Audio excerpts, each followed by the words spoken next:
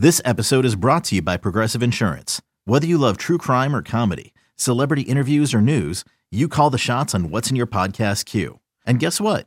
Now you can call them on your auto insurance too with the Name Your Price tool from Progressive. It works just the way it sounds. You tell Progressive how much you want to pay for car insurance, and they'll show you coverage options that fit your budget. Get your quote today at Progressive.com to join the over 28 million drivers who trust Progressive. Progressive Casualty Insurance Company and Affiliates. Price and coverage match limited by state law. You could spend the weekend doing the same old whatever, or you could conquer the weekend in the all-new Hyundai Santa Fe. Visit HyundaiUSA.com for more details. Hyundai, there's joy in every journey. All right, so let's get into it, John. Let's do our pregame six-pack. You and I each pick out 6 things to look at going into Sunday's game. The Texans traveling to Denver, 3:25 kickoff. Of course, if you're listening to this, 12:25 Texans countdown on Texans radio, on Sports Radio 610. Me and Seth Payne, and then post-game after that with me and Clint Sterner. John, as always, I give you the honors. Pregame six-pack, what is your first thing to watch for on Sunday? It's what everybody else is going to be watching for. Lovie Smith said this week that they should have gotten Dameon Pierce more carries this next game against the Broncos. They want to get him more carries. Pep Hamilton determines all that. Pep determines who plays, what the calls are, what the adjustments are. And I think that Lovie will let him know we got to get Pierce the ball more than Rex Burkhead. I wrote a column on Gallery Sports. It's time to pull the plug on Burkhead and give Pierce the heavy duty work. And you can bring in Pierce on third down or bringing Burkhead on third down, giving Pierce some breathers. And he doesn't have to touch the ball 25 times a game, but it's got to be more than 11. It's got to be something that, to me, Sean, it would be close to 20. And I'll tell you something I think is really asinine. I've seen people talking about Pierce is not the guy. They already know that. And I told you and Seth Payne this on Payne and Pendergast on Sports Radio 610, but I looked up the first game of every 1,000-yard rusher last year, plus Derrick Henry and Alvin Kamara. Mm-hmm. And Jonathan Taylor had 9 carries for 22 yards. Nick Chubb, 3 for 21. Joe Mixon, 8 for 9. And I go down Zeke Elliott, 20 carries, 51 yards. Derrick Henry, 5 carries, 3 yards. That guy's wasn't going to be any good. They should have cut him. Alvin Kamara, 7 carries, 18 yards. And the only one that did really well was Dalvin Cook of the Vikings. He had 22 carries, 127 yards in a victory over New Orleans.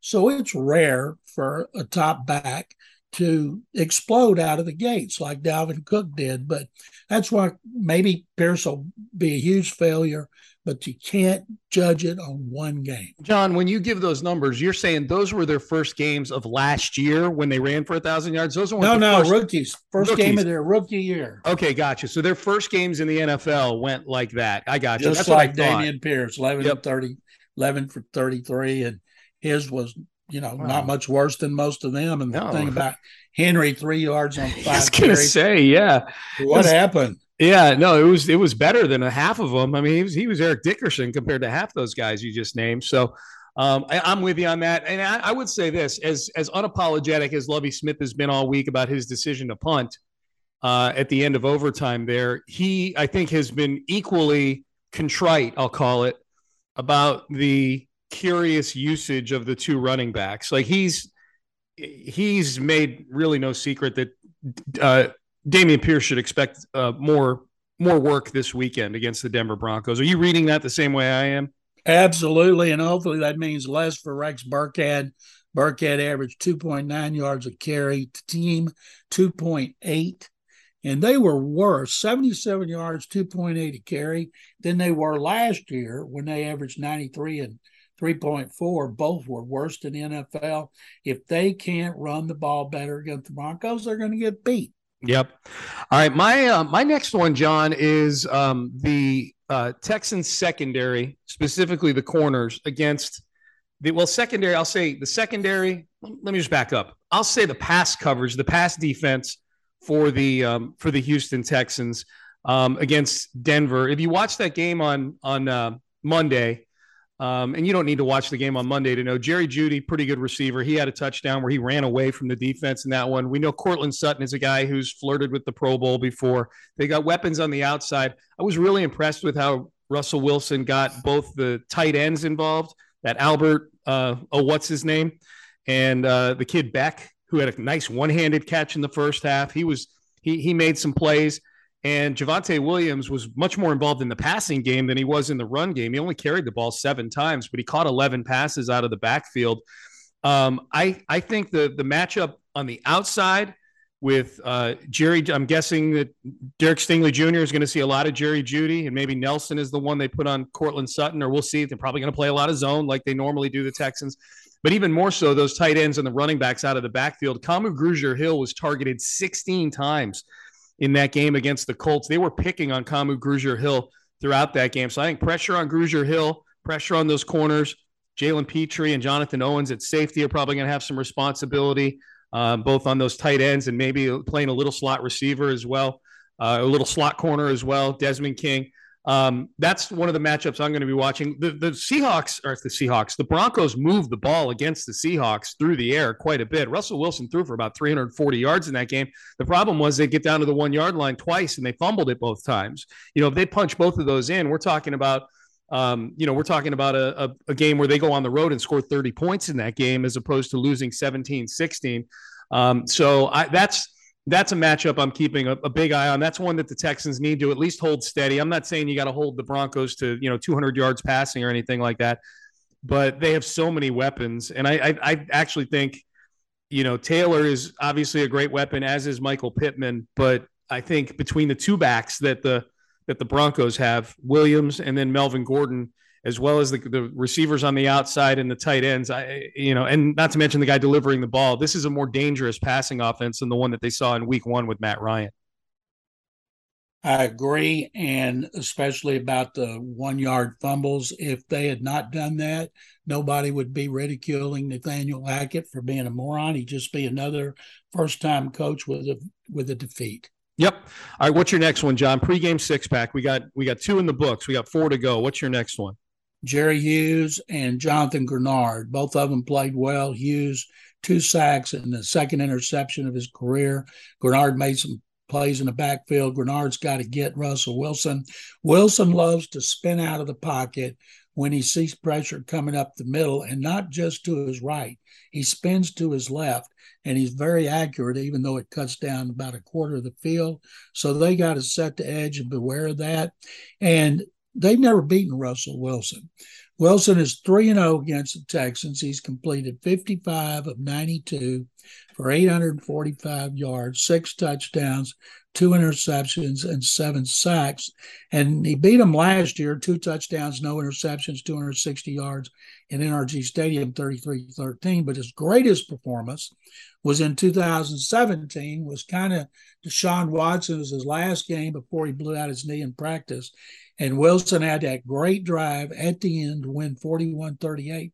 He finished with 452 yards, 4 touchdowns, 2 interceptions. So he has dominated the Texans, and he's going to again if they can't get pressure on him, whether it's outside or inside. You remember the 2013 game, John, against the Texans at NRG Stadium?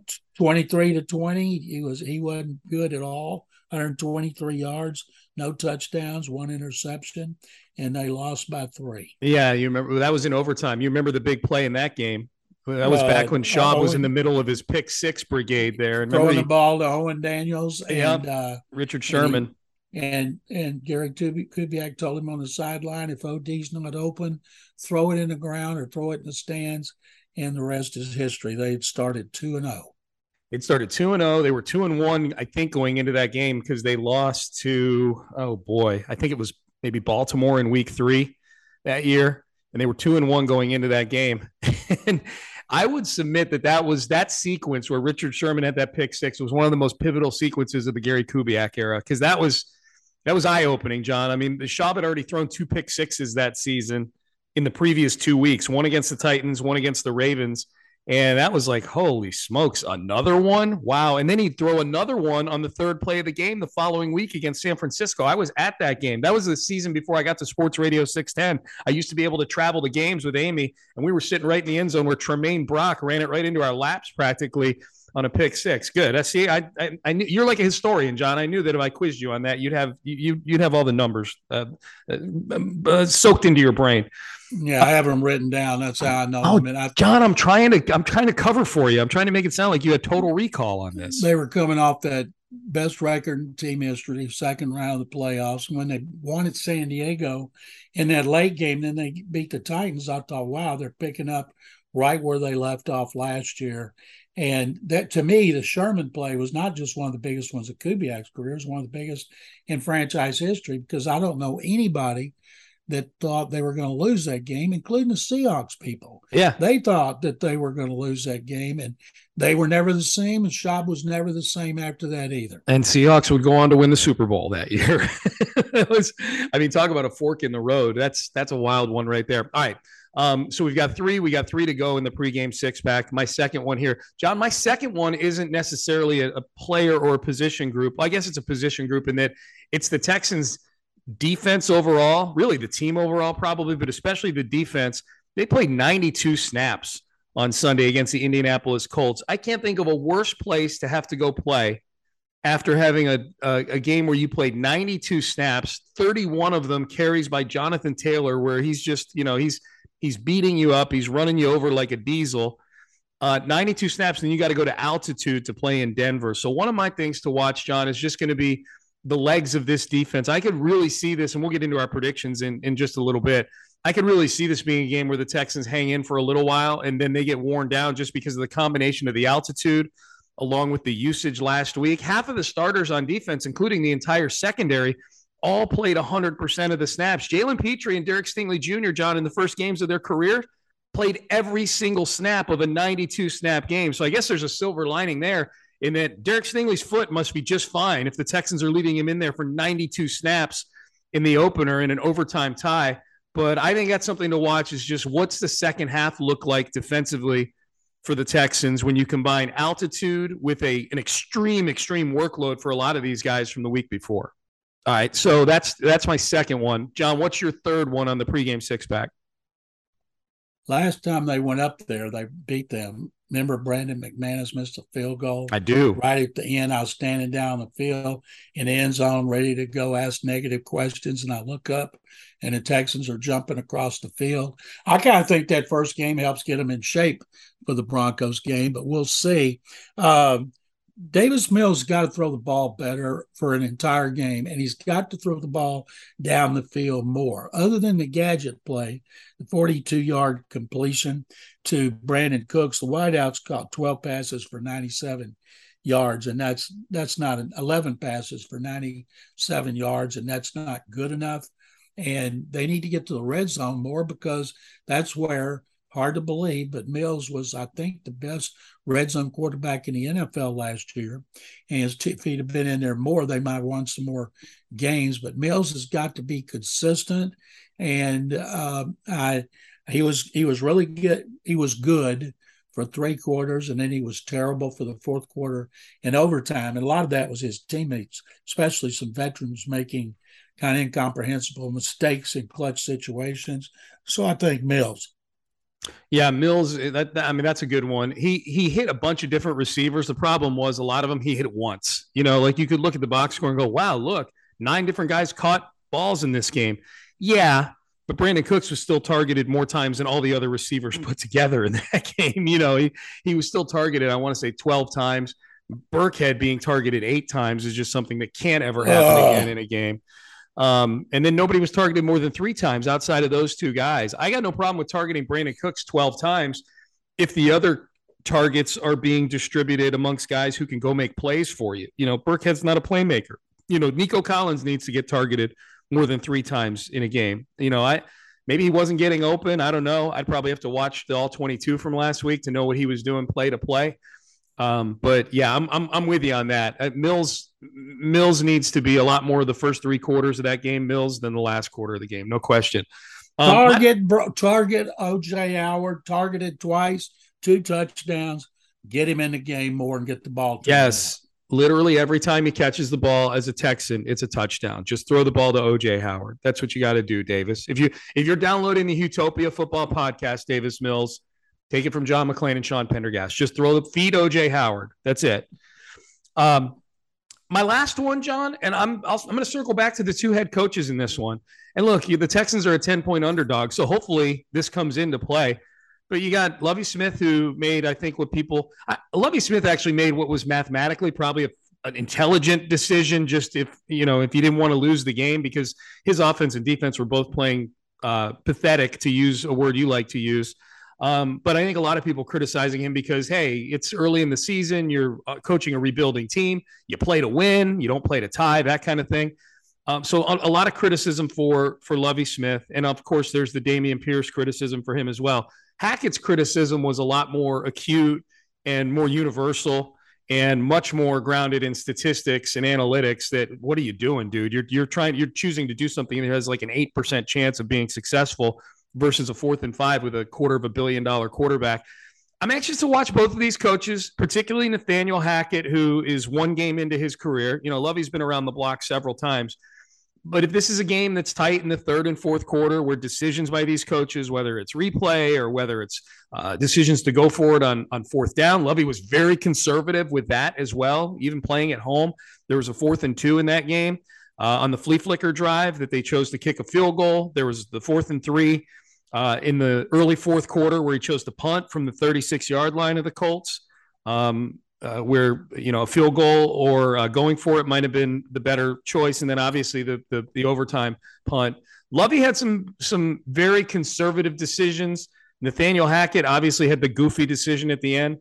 If this game's close in the 3rd and 4th quarter, which coach is going to be the one that flinches? Which coach is going to be the one that makes a mistake? I think these 2 coaches are going to be under the microscope for this game. So I actually feel decent about the coaching matchup for Lovie Smith, just based purely on experience, and then Hackett's inexperience showing itself on Monday night in a big, big way.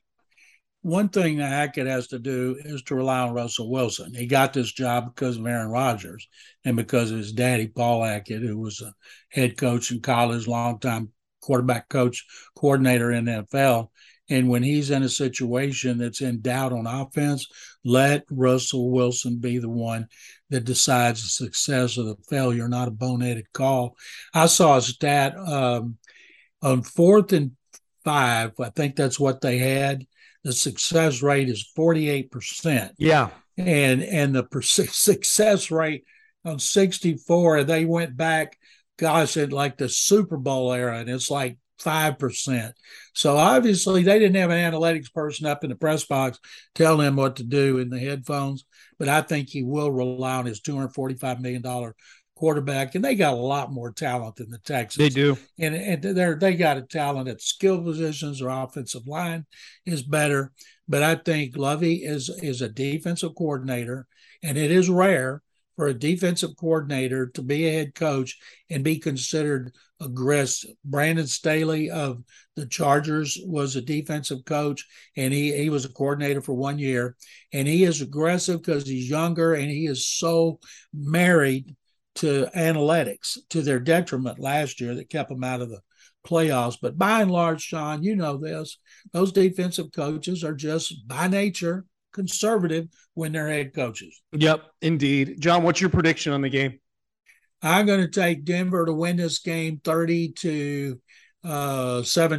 Okay. I've got Denver 30-13 in this game. I just think this is a game where the Texans get worn down throughout the game. I think there's too much firepower, and I think Denver being 0-1 is the worst thing that could have happened to the Texans in this game, especially the way that they lost. Like Denver's not going 0-2 to start the season. They've got big hopes and dreams. And John, they cannot go 0-2 and lose games to the Seahawks and the Texans in that AFC West.